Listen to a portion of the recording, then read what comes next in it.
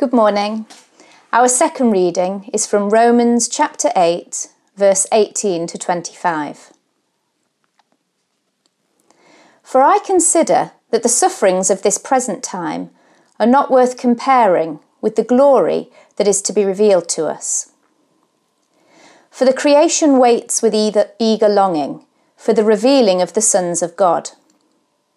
For the creation was subjected to futility, not willingly, but because of him who subjected it, in hope that the creation itself will be set free from its bondage to corruption and obtain the freedom of the glory of the children of God. For we know that the whole creation has been groaning together in the pains of childbirth until now. And not only the creation, but we ourselves, who have the first fruits of the Spirit, groan inwardly as we wait eagerly for adoption as sons, the redemption of our bodies. For in this hope we were saved. Now, hope that is seen is not hope, for who hopes for what he sees? But if we hope for what we do not see, we wait for it with patience. Hi, please have Romans 8, 18 to 25 open. Our heading is Groaning for Glory. And let's pray. Father, encourage our hearts from your word and change us by your Spirit for Jesus' sake. Amen. Here's a question for you. If you knew that something wonderful was going to happen to you tomorrow, do you think it will make a difference in the way you thought and live today? I would think so. It's a bit like what was put before us as each of the 3 lockdowns was announced. The clear command was essentially to stay at home. But do you remember why those lockdown restrictions were put in place? To stop the spread, to protect the NHS, and to save lives. For a time, we endure a period of hardship because it will be worth it in the end. We may suffer for a while, but it will end, and we'll be glad we did. And that's what Paul tells us in Romans 8 today. In Romans, Paul's setting out the gospel or good news in its fullness. Chapter 8 is a summary of all that he's already written and draws out the implications of the good news of Jesus for the believer. In verse 1, we saw how there is therefore now no condemnation for those who are in Christ Jesus. We can already know God's verdict on us here and now. As we trust in Jesus Christ, the verdict is not guilty. And as the chapter continues, we find that we're not just forgiven, we're also given the Holy Spirit, the Spirit of adoption, verse 15, who confirms that we are indeed God's children. By him we call God Abba Father or Daddy. And this is all wonderful news. And then in verse 17, just before our passage, Paul introduces the subject of suffering. He writes, "And if we are God's children, then we are heirs, heirs of God and fellow or co-heirs with Christ, provided we suffer with him, in order that we may also be glorified with him." If you're a believer, you are God's heir in and with Christ. Receiving that inheritance which comes to us in Christ involves sharing in his suffering, the pathway to sharing in his glory. Perhaps something inside of us reacts to that. Yes, we're on board for all of God's blessings and benefits. Bring them on. But suffering? And that reaction might even be stronger when we read verse 18. "For I consider that the sufferings of this present time are not worth comparing with the glory that is to be revealed to us." Really? Some of you ask? This Paul guy doesn't know my life and what I've been through. He obviously doesn't understand real suffering and instead seems to make light of it. Maybe he's had a comfortable, easy life and hasn't really undergone any suffering so doesn't really know what he's talking about. But that couldn't be further from the truth. In another of his letters, he shares some of his experiences in serving Christ. Beatings, stonings, shipwrecks, constant danger from robbers, and in most places, toil and hardship, sleeplessness, hunger, thirst, in cold and exposure. That's 2 Corinthians chapter 11, verses 23 to 29. He knew what it is to suffer. So he's not making light of suffering. Rather, and please don't miss this, he's making much of the eternal glory to be revealed. By comparison, the eternal glory is far greater than all the suffering we may face in this life. See also 2 Corinthians chapter 4 and verse 17. It's as if Paul has a pair of balancing scales. He puts all the suffering on one side, and on the other the glory that will be revealed to us. What's the result? What can we see from the scales? Well, it's not that our sufferings are greater, and it's not that the suffering and glory is about the same, perfectly balanced. No, there's absolutely no comparison. The glory completely surpasses and totally outweighs the suffering. Anything we face or endure now will be more than outweighed by an eternal weight of glory to come. The sufferings of this present time, whatever they are not worth comparing with the glory that's to be revealed to us, which is a perspective to hold on to. And the word that expresses our current experience isn't perhaps the word unmute, but groaning. Is that the word that summarizes your experience of this last year? Groaning with frustration, perhaps, as your regular routine has been restricted. Groaning with boredom for some, as you face another long day. Groaning with loneliness for others. Well, that word groaning is the word that characterizes today's passage. Paul uses it 3 times as he speaks of the current suffering and the incomparable glory to come. First of all, the creation has been groaning. Look first at verse 19. For the creation waits with eager longing for the revealing of the sons of God. You know, the way some people count down to their birthday with eager longing and know how many sleeps it is. Or you might wait for a delivery to arrive, and you're watching out for it with eager longing, unless you're waiting for a delivery from Hermes, who have still to find my new address. Creation itself is on tiptoes, watching and waiting with eager longing for the revealing of the sons of God. Why does the earth do that? Why are the animals, birds, trees, and every blade of grass waiting in this way? Well, look at verses 20 to 21. For the creation was subjected to frustration, not by its own choice, but by the will of the one who subjected it, in hope that the creation itself will be liberated from its bondage to decay and brought into the glorious freedom of the children of God.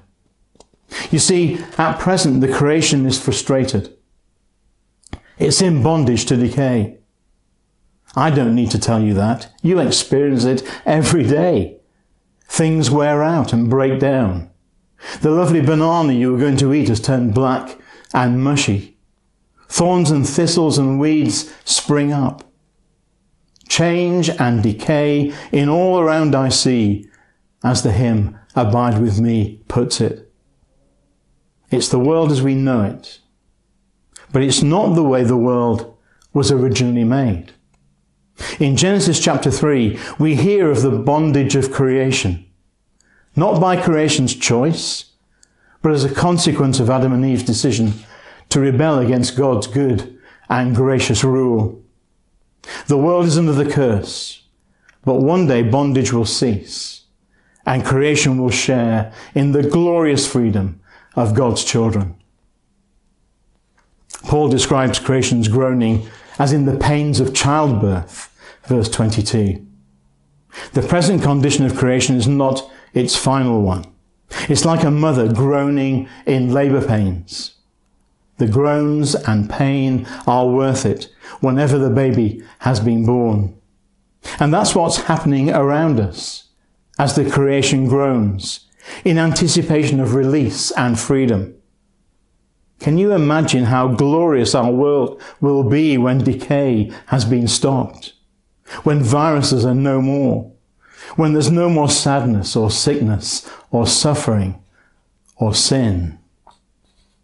You see, the gospel is more than just me and my ticket to heaven.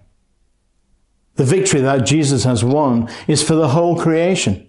The natural world will share in our redemption. And in the meantime, the creation groans. It's not just the creation groaning, though. You see, we too share in that groaning. Christian believers are groaning too. Look at verse 23. And not only the creation, but we ourselves, who have the first fruits of the Spirit, groan inwardly as we wait eagerly for adoption as sons, the redemption of our bodies. We're living in the now and the not yet.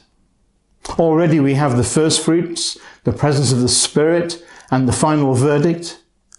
We get to taste what eternal life will be like. But there's just so much more to come. And so we groan as we wait. We're still sinful and know sorrow and suffering. We long for the day when we receive our new resurrection bodies, when we see Jesus face to face and are like him and live with him forever. And so we groan as we wait. Do you get that? Yes, if we've put our faith in Christ, our salvation has begun. We have the Holy Spirit as a down payment. But it won't be consummated or fully realized until the resurrection, the full realization of adoption in Christ. We have been saved, we are being saved, and we will be saved. So the Christian life involves patient waiting. But patient waiting in what? Just a load of definite maybes? The kind of definite maybes or even U-turns that come from the government? No. Patient waiting in hope. In sure and certain hope. Now, we often use the word hope in lots of different ways. You might hope the weather will be good tomorrow, but it might not be. Often our hopes are more like wishful thinking. Wouldn't it be nice if... But the Christian hope isn't like those vague wishes, because it's based on the fact that Jesus died, rose again, and ascended. Our hope is sure and certain as we trust God's promises and wait for what he will give to us. Look on to verses 24 to 25. For in this hope we are saved. Now hope that is seen is not hope. For who hopes for what he sees or already has? But if we hope for what we do not see, we wait for it with patience. If our present Christian experience is all that there is, then there's nothing to hope for. But hope looks to the future, to what God will do, and we wait patiently, because the glory to be revealed in us is worth far more than anything we endure here and now. The creation is groaning, Christians are groaning, and as Paul continues, we find that the Spirit is also groaning. But in what way? Well, much more on this next week. But look at verses 26 to 27 for a taste now. Likewise, the Spirit helps us in our weakness. For we do not know what to pray for as we ought. But the Spirit himself intercedes for us with groanings too deep for words. And he who searches hearts knows what is the mind of the Spirit, because the Spirit intercedes for the saints or believers according to the will of God.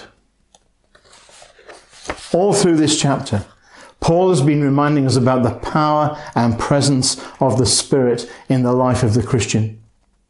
And the Spirit helps us in our weakness. Have you ever found yourself wanting to pray, but not knowing what to pray? You're not alone. When we struggle to find the words, the Spirit himself is praying for us with groans that words cannot express. He takes our groaning and groans our prayers for us, translating them into prayers in line with God's will. He knows and understands our hearts, our sighs, our longings, and prays on our behalf. Isn't that so encouraging? But back to verses 18 to 25 as I conclude. Perhaps you're struggling. Well, remember, it's just for a time, and it will be worth it. So how much more worth it? Well, it will be what God says here in Romans 8. Our present sufferings, characterized by the groaning of creation, and our groaning, and the groaning of the Spirit as he helps us in our weakness. Those sufferings are not worth comparing with the glory that will be revealed to us. A short period of pain leading to an infinitely greater pleasure. Suffering now and glory after. That's our story here and now, because it's the story of the gospel. The way Jesus himself followed. The cross before the crown. Jesus endured the cross, bearing our sin and shame, wearing the symbol of the curse, the crown of thorns, in order to enter his glory by overturning the curse and ushering life and peace, victory over death, and bringing in his new heavens and new earth where righteousness dwells.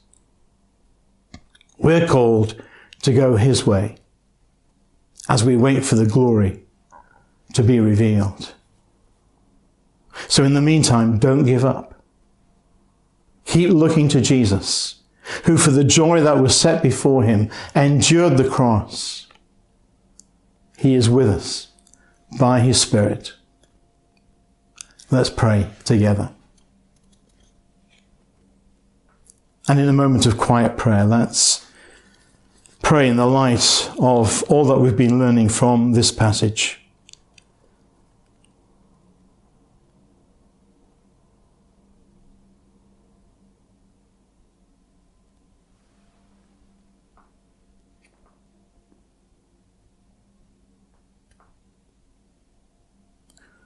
Lord, in your mercy, hear our prayer.